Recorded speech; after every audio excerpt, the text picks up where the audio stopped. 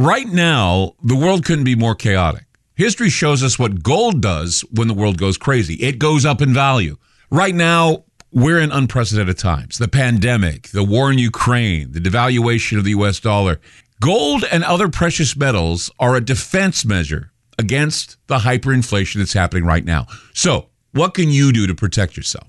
This is what you do. Call my friend Alan Johnson at United Gold Group. He's dedicated to helping people secure their retirement income. He'll help you with gold, silver, and other precious metals and show you how to set up your own self-directed IRA. Safe and secure, United Gold Group makes gold ownership easy and affordable. There couldn't be a better time. Call now and get a Silver American Eagle proof set with a qualified IRA. Call 800-753-8534. Again, that's 800-753-8534 or visit UnitedGoldGroup.com. I'm Clyde Lewis, and you're about to listen to a sample of today's Ground Zero show. If you'd like to hear the podcast in its entirety, sign up at aftermath.media. I'm Clyde Lewis, and this is Ground Zero.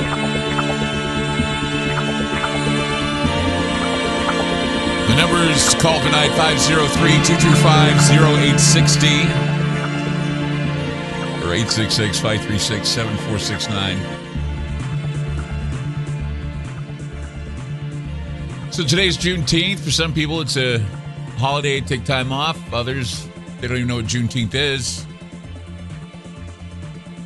And don't know why we should celebrate. I hear a lot of different attitudes that seem to be mixed. And basically what it is the day in 1865 when there were enslaved men and women in Texas that found out they were free. And that was after we first had emancipation. And then this came later. And then Juneteenth was probably the last day we had to deal with slavery. And basically it's when President Lincoln declared all enslaved people are free.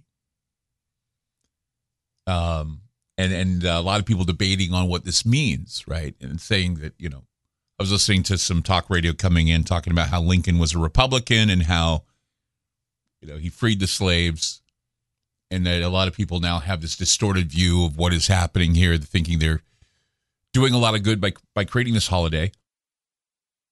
But what gets me is that something like this, again, is dividing us again and again.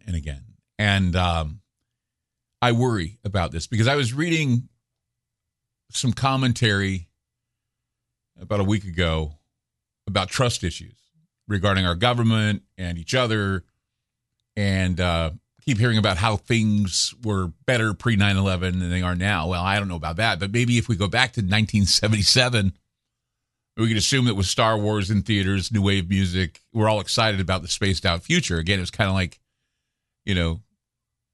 a sort of a view of what it was like in the 50s a little bit. Everything was space age. Everything was like Close Encounters of the Third Kind. Everything was, we had problems then too. We weren't being persecuted for talking about them though. We're not being ridiculed for satirizing them or even laughing about them with stand-up comedians and TV shows like All in the Family and The Jeffersons. But we're now more and more politically divided. We're more ideologically extreme than we've ever been. And at the same time, we're losing our attachment to the traditional American values of God, family, and country. I think that's what's important to understand when we talk about things like Juneteenth, we talk about things like Independence Day. But these are only pieces of this complicated puzzle. I mean, to solve it, we need a sense of the composite image that we're aiming for here in the United States. And there is, in fact, a greater national affliction that runs through these partial explanations and holidays and LGBTQ pride and all these things. And it connects to a wider range of current misfortunes. And what it does is it's America losing its trust, not just in government, but in each other. We don't count on the fact that people are good people anymore. We're always assuming that they're going to be met with hostility if they're gay or if they're black or if they're whatever. And you know what? Exploiting that irritates people to the point where they are tired of it. They're tired of hearing it all the time. They're tired of having it thrown at them and having it shoved down their throats and told, hey, you got to be this way or else. How about we learn from each other? How about we listen to one another instead of, always assuming the worst? But that's the national affliction we have. Rage is a drug that we have somehow consumed. It appears to be misdirected at the fringe minority that the media tends to put a spotlight on to aggravate the social cohesion of the country. And this minority I'm talking about is not color, okay? It's not Latino. It's not black. You know what it is? It's creating a minority, a fringe minority within the white population. It's creating a fringe minority amongst the conservative population, okay? That minority is becoming exploited and told that the fringe is leading these groups. The fringe are the white supremacists. The fringe are the Nazi aspects. But where are the Nazis? They're everywhere, according to the left. But are they out there? Well, maybe yes. But they don't call it out from their own party. They don't call out the Marxism that we're hearing coming out of the school system. We're not hearing about the Marxism that's being preached right on television that we're being programmed into accepting. And so, of course, rage is going to be the answer. When you misdirect and call certain groups domestic terrorists, do you think that sits well with people who are law-abiding American citizens who do their best every day? Because Americans, you know what it used to be with America? American people, when you dig deep into their souls, they're good people. That's why we're so unique.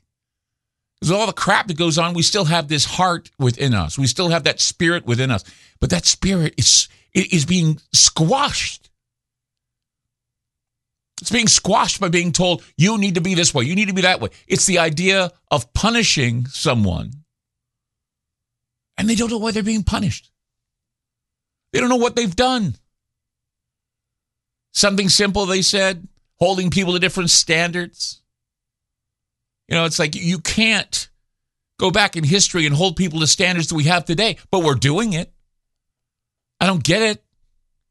It's like when they're banning songs and songs from the past and say, well, this song deals with this subject matter and it's not appropriate anymore. Who puts that together and says that we need to apply history to now?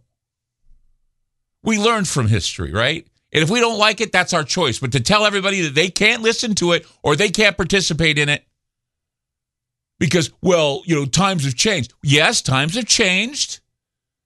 But there are certain people that don't want to be told that their whole lives that we're learning to be decent human beings to all races and all genders and whatever, being told that they're now evil and wrong. Ideological clashes, culture wars are being fomented by the media. We've lost trust. It's hard to hang on to trust when people are all fighting amongst each other and want to be noticed and how we're segregating each other all the time. 503-225-0860 or 866-536-7469. You are listening to Ground Zero. I'm Clyde Lewis, and we'll be back.